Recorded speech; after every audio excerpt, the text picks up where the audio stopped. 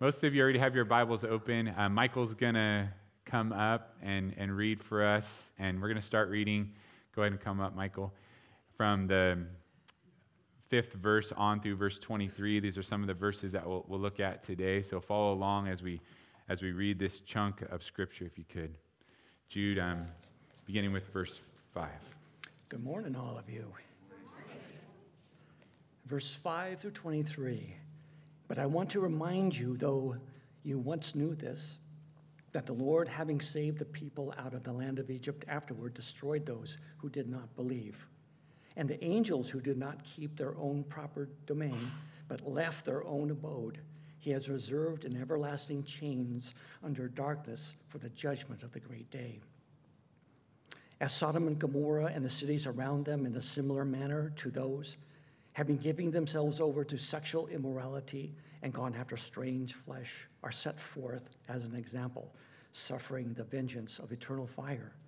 Likewise, also those dreamers defile the flesh, reject authority, and speak evil of dignitaries. Yet Michael, the archangel, in contending with the devil, when he disputed about the body of Moses, dared not bring against him a reviving accusation, but said, "The Lord rebuke you." But these speak evil of whatever they do not know, and whatever they know naturally, like brute beasts. In these strange things they corrupt themselves. Woe to them, for they have gone the way of Cain, have run greedily in the error of Balaam for profit, and perished in the rebellion of Korah. These are spots in your love feasts, while they feast with you without fear, serving only themselves. They are clouds without water, carried about by the winds, late autumn trees without fruit, twice dead, pulled up by the roots. Raging waves of the sea, foaming up their own shame, wandering stars for whom is reserved the blackness of darkness forever. Now Enoch, the seventh from Adam, prophesied about these men, also saying, "Behold, the Lord comes with 10,000s of his saints to execute judgment on all, to convict all who are ungodly among them all, their ungodly deeds which have committed in an ungodly way, and of all the harsh things which ungodly sinners have spoken against him." These are grumblers, complainers, walking according to their own lusts, and their mouth great swellings, words flattering people to gain advantage. But you, beloved, remember the words which were spoken before by the apostles of our Lord Jesus Christ, how they told you that there would be mockers in the last time who would walk according to their own ungodly lusts. These are sensual persons who cause divisions, not having the Spirit. But you, beloved, building up yourselves of your most high holy faith, praying in the Holy Spirit. Keep yourselves in the love of God, looking for the mercy of our Lord Jesus Christ unto eternal life. And on some have compassion, making a distinction, but others save with fear, pulling them out of the fire, hating even the garment defiled by the flesh.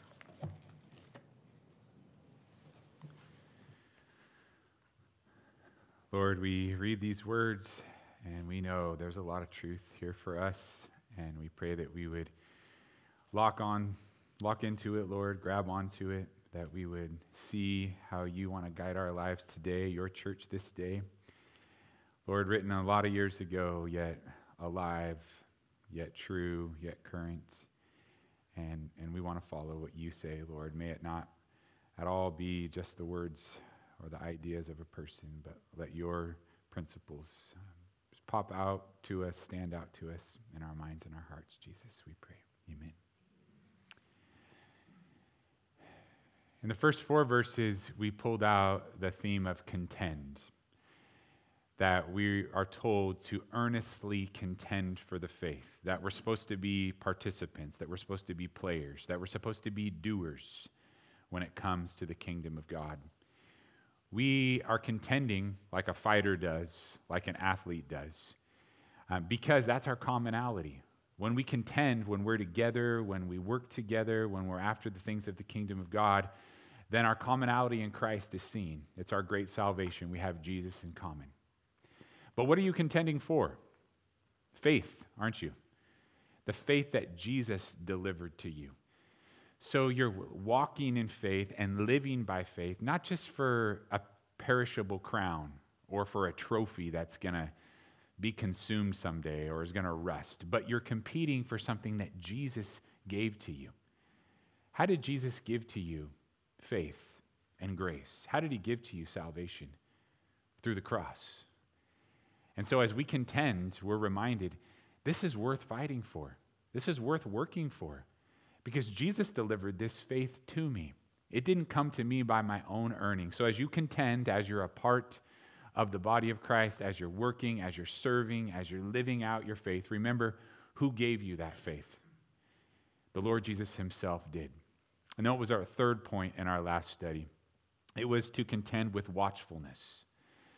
That we are to be paying attention, that we're to be a people that are protective. And what we'll study today is an extended version of that last point, that you and I are supposed to be looking, we're supposed to be paying attention, we're supposed to be watchful. Because there are those, and you heard of it as we read the heart of the chapter, who come into the church, they creep in unnoticed, they're divisive, they're destructive, they're wolves in sheep's clothing. Do you remember that picture from last week? You remember the puppet from last week? He crept up, and not all of us saw when he got there. So this is what the Bible is saying. Pay attention, be a vigilant person, be a prepared person, and be a protective person. Now, thinking about being protective, I have a lot of protective people around me in my life. And if you're a part of this church, you do too.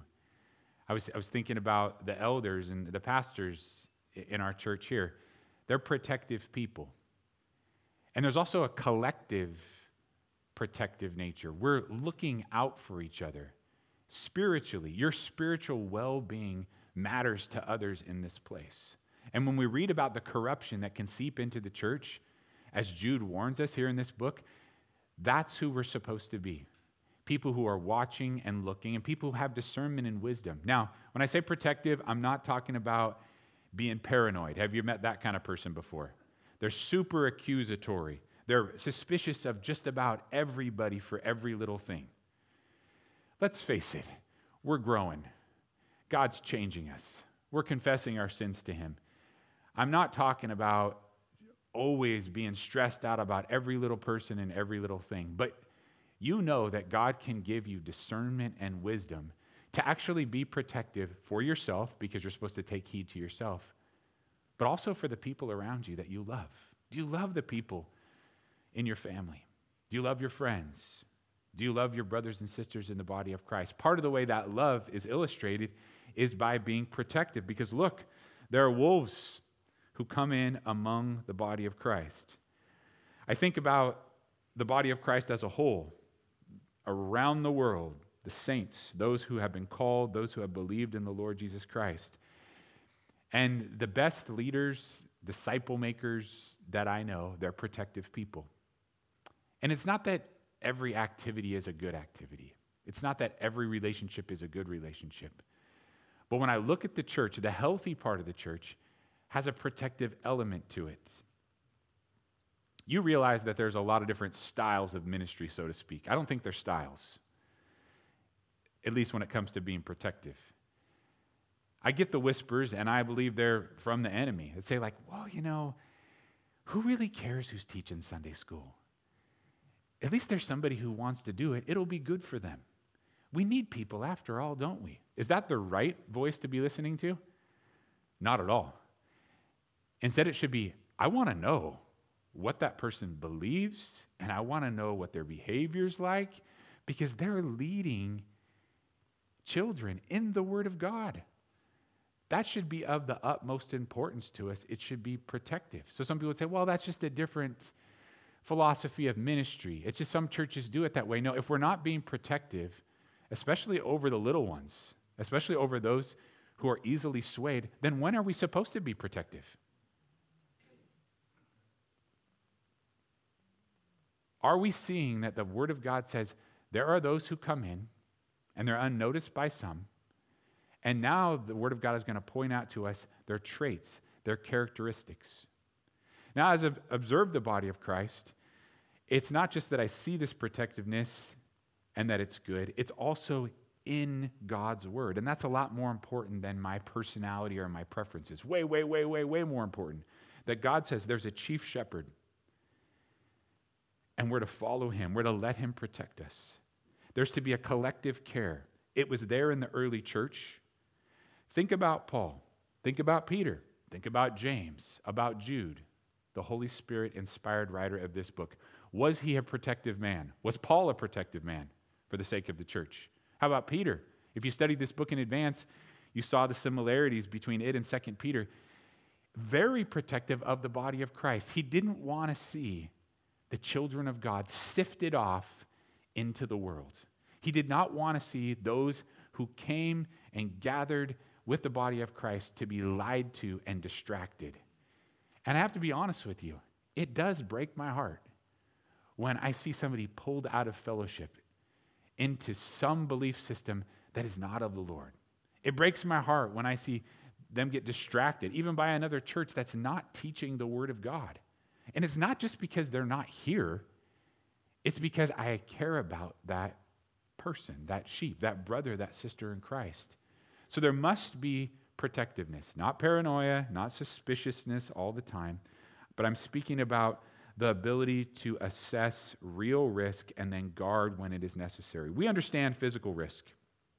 And there are those of us, we're protective physically. We're like, okay, I'm looking at the situation and I'm paying attention for the warning signs. Well, the same is true, but it's even more important because eternity is at stake when it comes to the well-being of our brothers and sisters in Christ.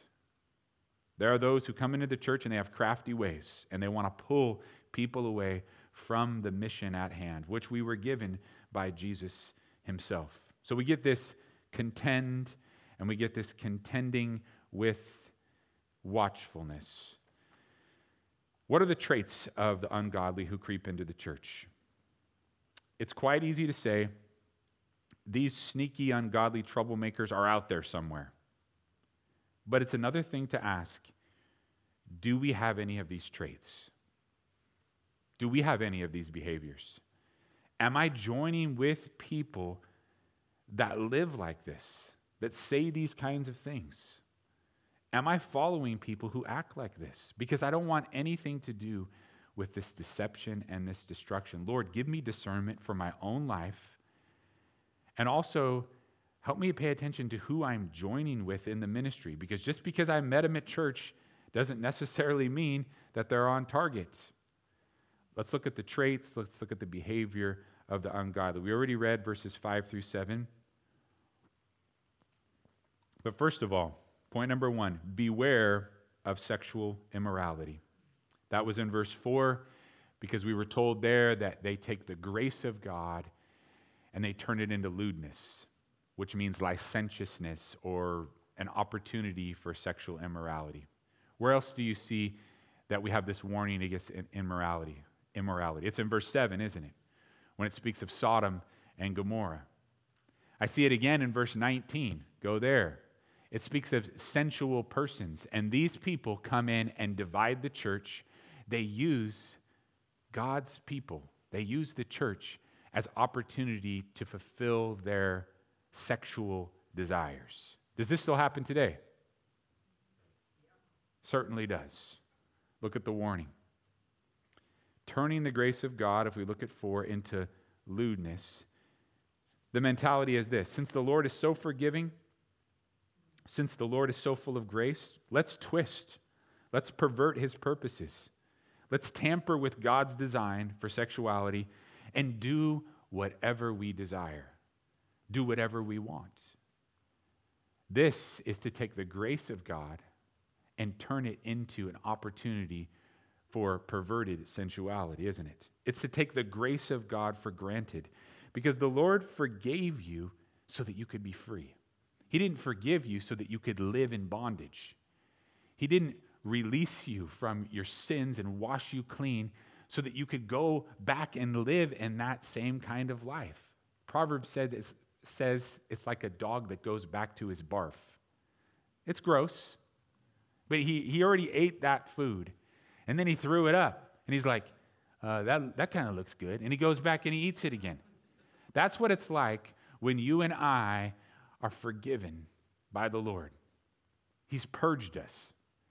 And then we say, I'm going to go back and live in the ways that I know are destructive. They're against what he says is good. And the consequences, we can see are evil of this sexual sin. We can see that the consequences are deep and grave and terrible. Yet the Lord is saying, beware of those who have an agenda of immorality within the church, sexual immorality. Speaking of the citizens of Sodom and Gomorrah, they were entrenched in homosexuality. They traded in God's design for their own design.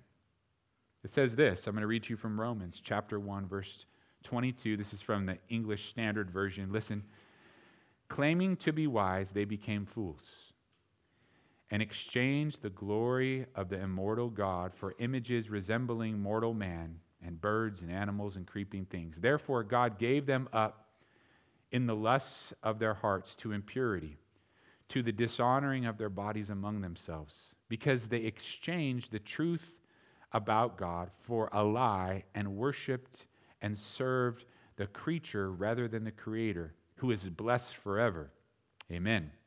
26 says, for this reason God gave them up to dishonorable passions, for their women exchanged natural relations for those that are contrary to nature. And the men likewise gave up natural relations with women and were consumed with passion for one another, men committing shameless acts with men and receiving in themselves the due penalty for their error. People using the saints of God for their selfish sensuality, whether it's fornication, adultery, or homosexuality, these are not honorable passions. They're dishonorable passions. They're disobedient. They lead to destruction. God honors a man and a woman coming together in marriage, equally yoked before the Lord. His design, fueled by his love, a union from him, that is an honorable passion. When we look at the book of Jude, the date when this was written can't be pinpointed, and some say that Jude is also addressing the Gnostics. You're probably familiar with them because of our study of 1 John.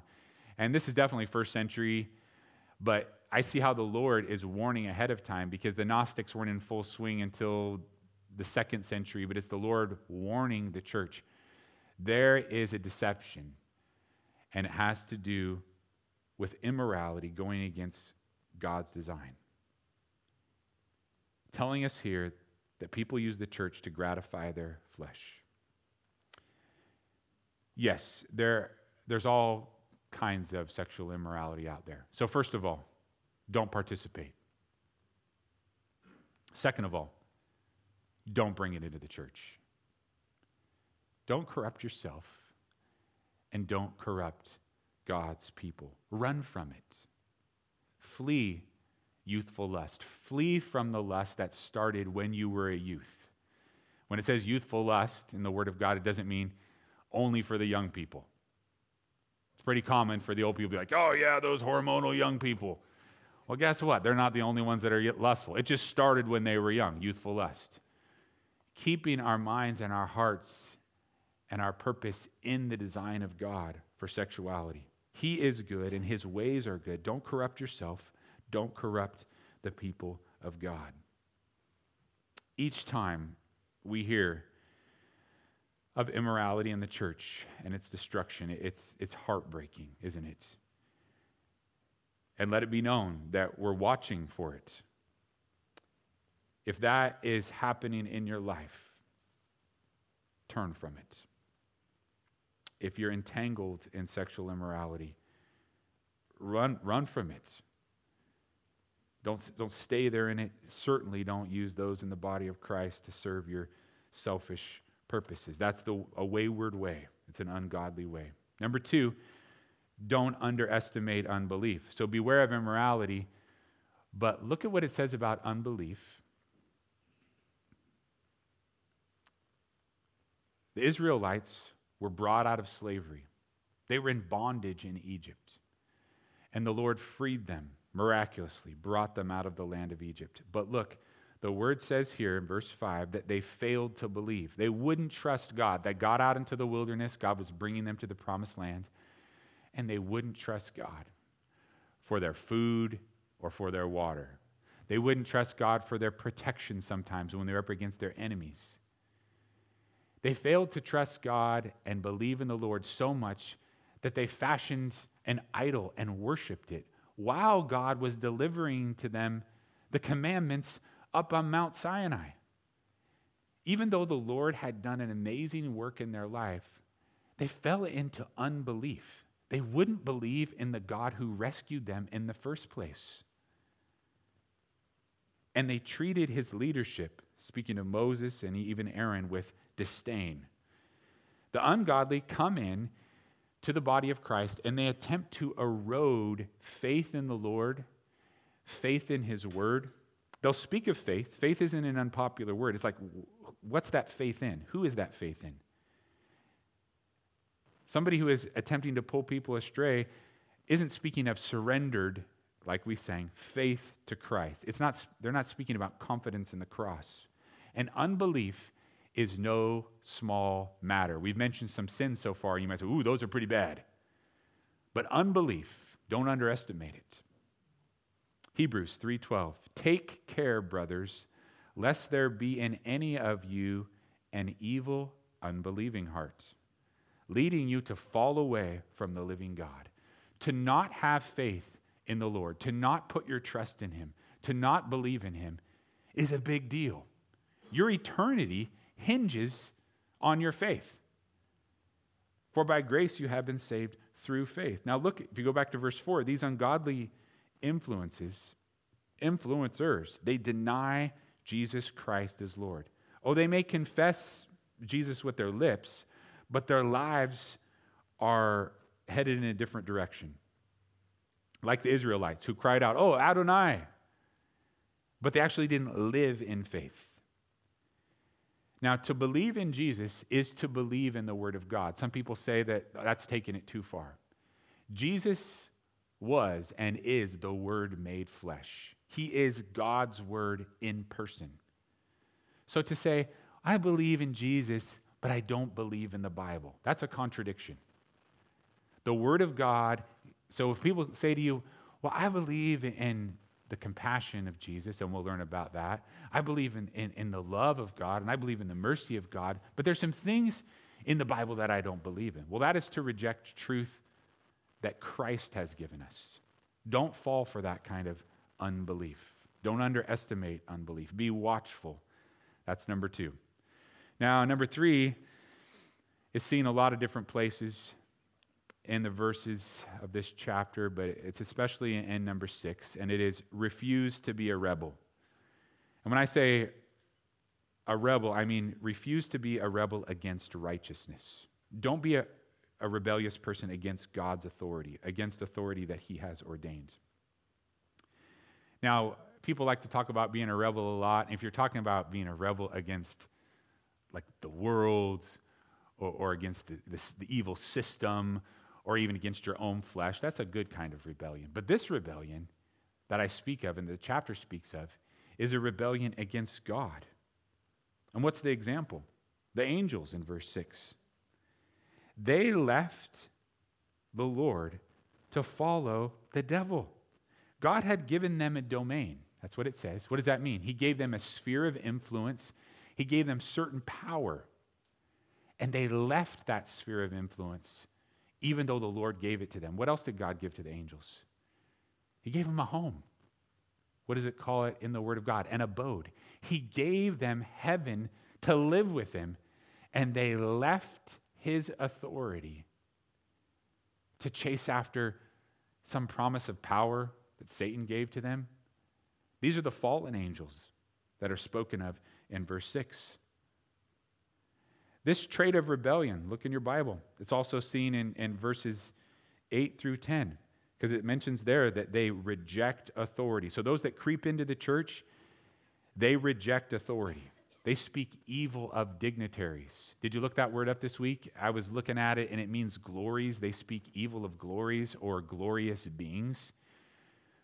And that very well could be angelic beings. And Jude does something interesting here. He brings Michael the archangel into the picture. And this is what he says. There was an argument over Moses' body after he was dead. Satan wanted Moses' body. And Michael the archangel had instructions from God. Make sure he doesn't get Moses' bones. Now, we don't know exactly why the devil wanted Moses' body. Maybe he would make some kind of idol out of it, get people distracted by honoring Moses instead of honoring Yahweh. But there was this battle over Moses' body after he was dead. And look at Michael the archangel. Is he a powerful guy? Oh, yeah. And he's up against Lucifer. And so I'm envisioning from the start this epic angel war. But that's not what happens. Michael the archangel didn't rebuke Satan in his own power, even though the Lord had given him a certain sphere of power. He said, the Lord rebuke you. He operated in the power of God and in the authority of God. He refused to fail to honor where the real power was. And of course, Michael the archangel, through the power of the Lord, won that battle. So beware of those that are very flippant and casual with their words. And the word of God really does mean that there are angelic hosts and spiritual powers, and we are not to think so much of ourselves that we can go up against them without the Lord.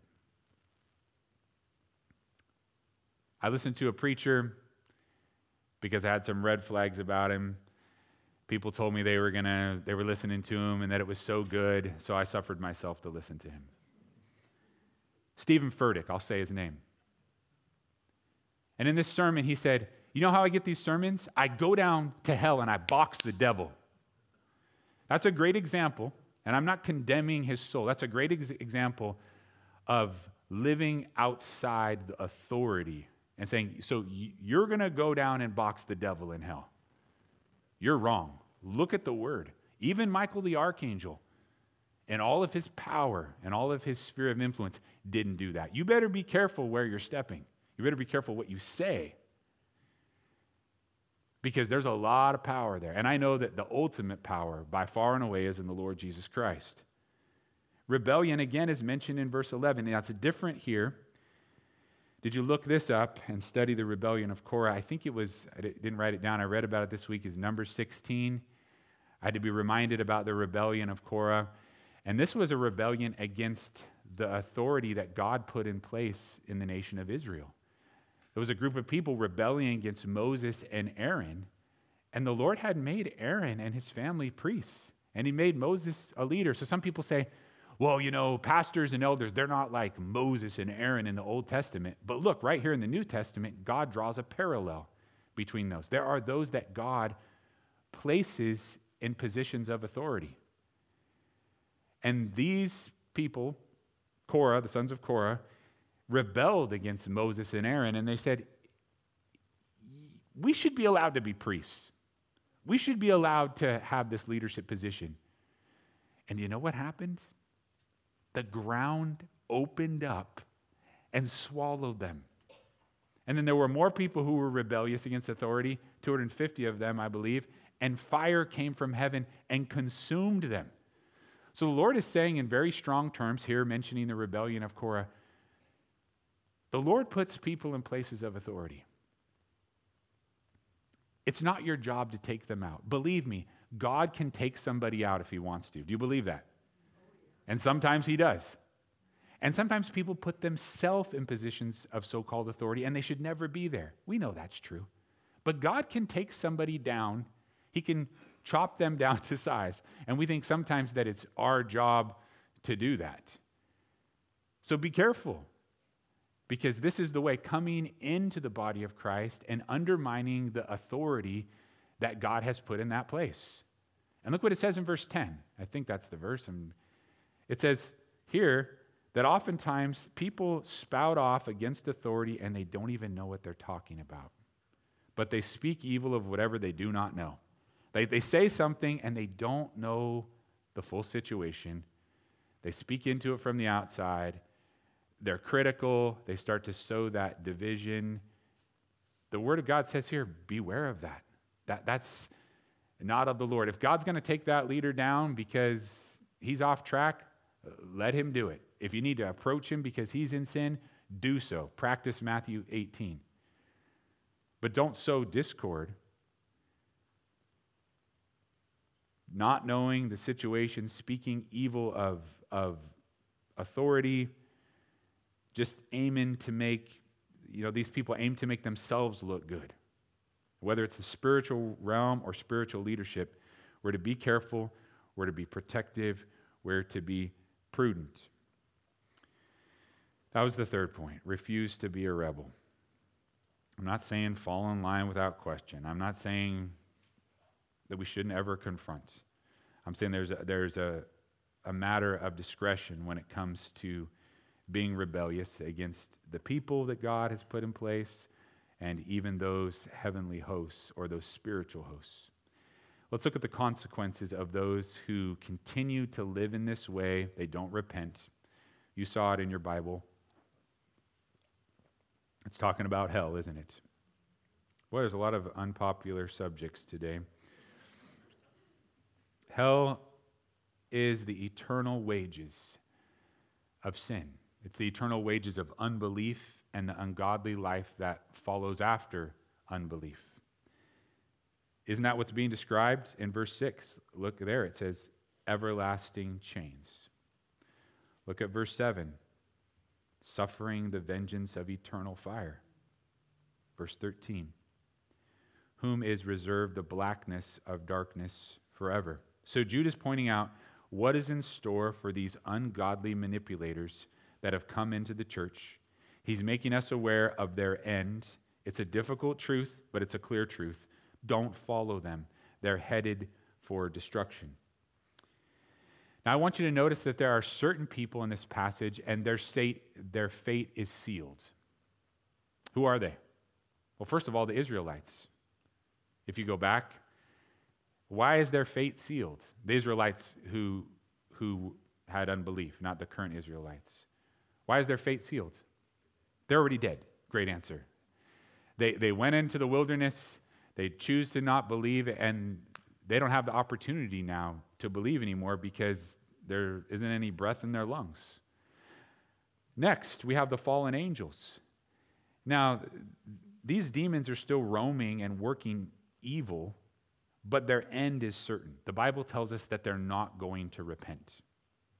Where the Bible tells us when it comes to people that the Lord isn't willing that any should perish, it's not like we're praying for the fallen angels, we're praying for the demons, bring some of them back around again. The Bible says here that that's not going to happen. The 1/3 of the angels that followed after the devil, their destiny is eternal change, right? So their fate is sealed. Next group of people whose fate is sealed, the citizens of Sodom and Gomorrah. Because they could have left the city with Lot, right, and his family, but they chose to stay, and now they're dead. So they failed to turn from their sins. They failed to turn from their rebellion against God, from their immorality. Their fate is sealed. But there is some application attached to this. There's some instruction on how we should act in light of the fact that eternity is at stake. Am I understanding this? Are you understanding this? That this isn't just a matter of protectiveness here and now. It's a matter of eternity. People's eternities are at stake. Go down to verse 22.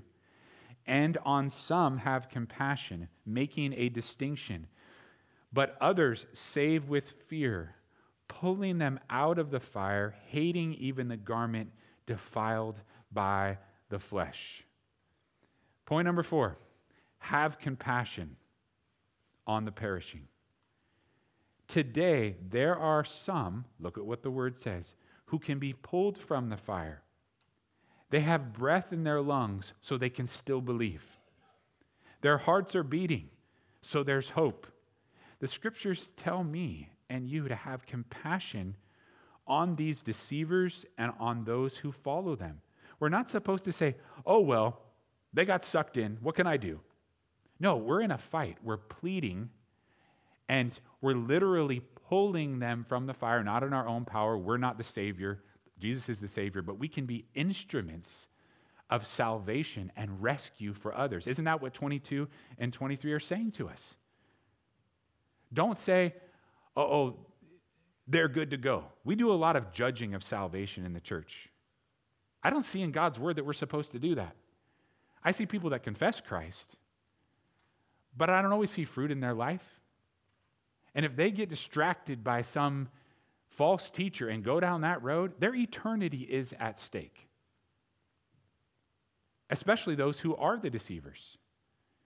They're in the church promoting their immorality, their unbelief.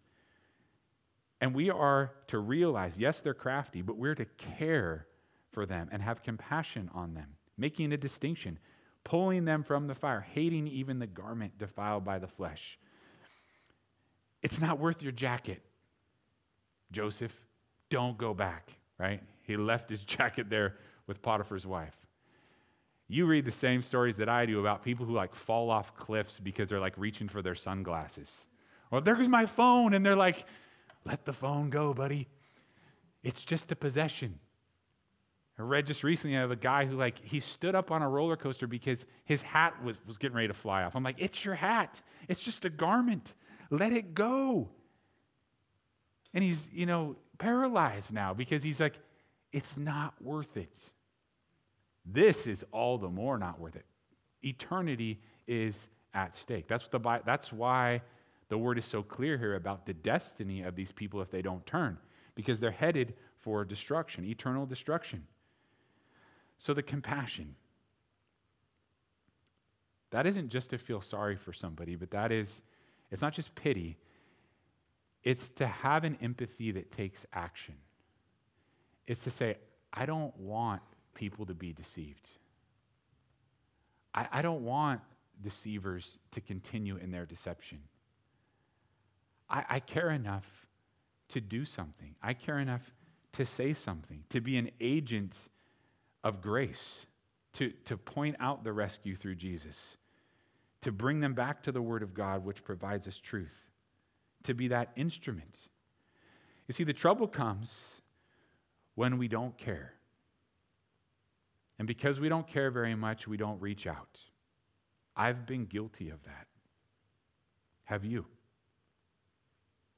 I know heaven and hell are real, but I don't act like it sometimes. Or I'm too busy deciding if somebody's saved or not saved instead of just offering the rescue. I'm too busy trying to justify in my mind, oh, they know better. They know what the Bible says. They shouldn't be pulled astray. Well, I'm here to remind you what the Bible says. Don't fall for that immorality. Don't fall for that rebellion. Don't go that way of unbelief. That's what it means to grab on and to pull from the fire. To take action because we love, because we care. Lord, give us a care for the souls of people. When I see people, sometimes I just see a person, like their shell, their outside. And there's other times when I see a soul. And that's the kind of eyes I want all the time. I see them for their eternity, who they are. And yeah, it's a little girl or it's an older man or whatever, but there's a soul there that needs to be saved and needs to be fed and needs to be protected. And it lasts forever in one of two places.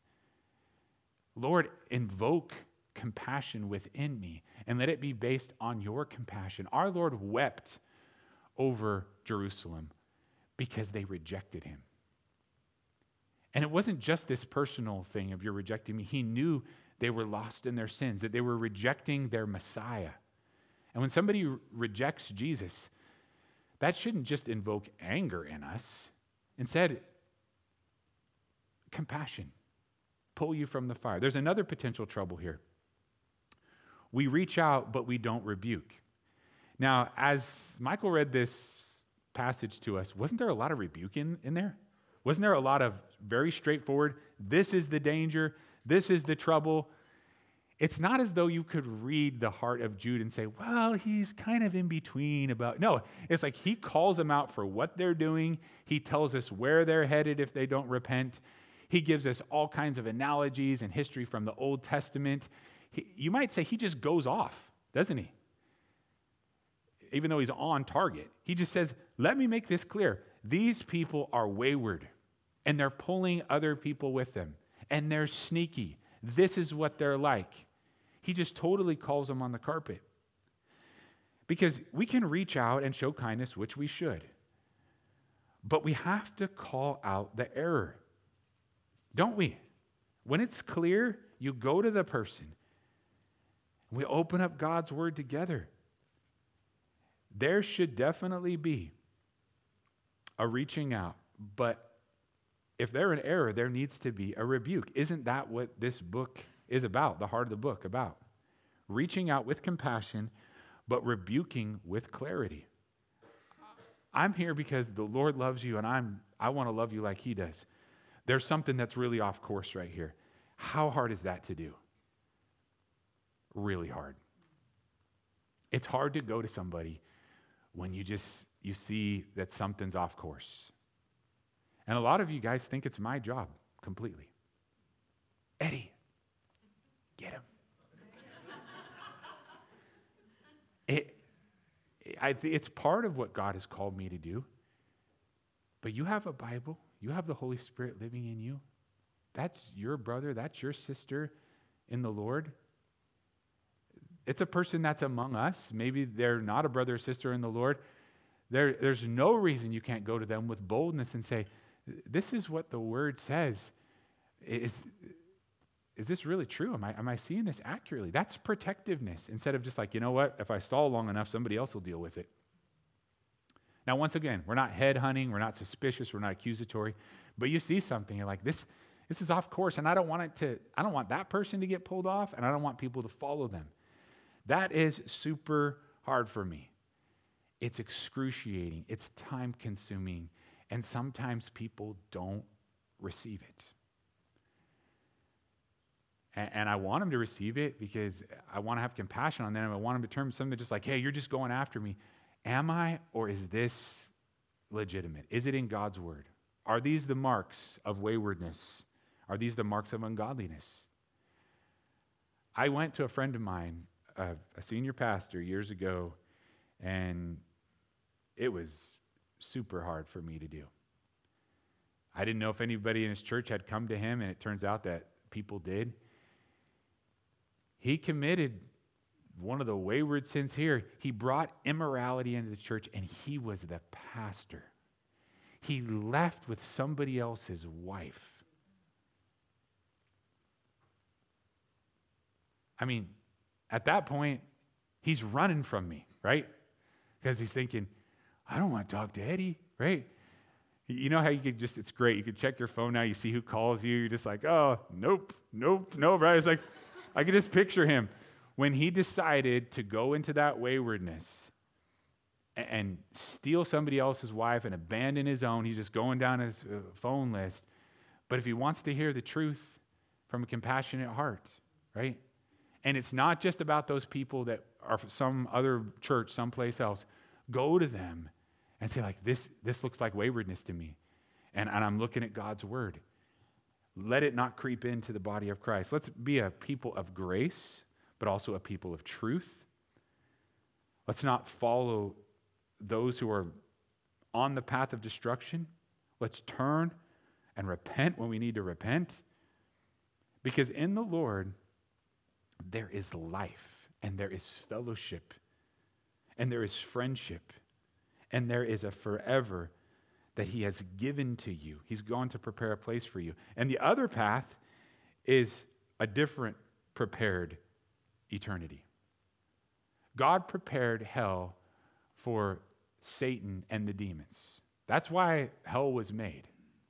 And he isn't willing that any should perish. He doesn't want anybody to take that path of destruction or deception. And so choose the road of life, the road of Christ, the redemption through the Lord, and also the protection that comes through him. He is the ultimate protector, isn't he? And he's decided that he's also going to use us to speak truth and compassion into each other's lives. When it's time, pull people from the fire, from the danger, from the waywardness, from the destruction, hating even the garment defiled by the flesh. Let us be wise as serpents and as gentle as doves. The Lord puts it so perfectly for us, like gentle like a dove. Not too many people are scared of doves. But the serpent, you think, but crafty, like not in a wicked way, but in a wise way. I'm discerning wisdom, Lord, from you and for your people. Jeremy and Christian are going to come up and lead us in songs. And I want you to notice that this song is about your heart. It's the words of David, and he's crying out to God, and he's saying, like, create in me a clean heart. David was a man after God's own heart, and I want to be like that. But he was also a man who committed some pretty terrible sins. Adultery, murder. And he's a leader. He's a king. And he's saying to the Lord, like, create in me, I need a brand new heart, God, because I get off, and then I'm going to pull others off with me. Keep me from that path of destruction. And his family did have a lot of destruction in it. But as you worship the Lord, just say, search me, know my heart, try me in all my ways. See if there's any wicked way in me, Lord. Make me solid in you, practically. And right now I'm here to have you clean me through the cross, through the sacrifice that you gave for us. Let's stand. Lord, this is our prayer. We can't make our hearts clean, but you can. Cleanse us on the inside that our outside would also be clean. Cleanse us from within so that what flows from our lips would be pure. Cleanse us from within so that what we would use our bodies for would be honorable. In Jesus' name we pray. Amen.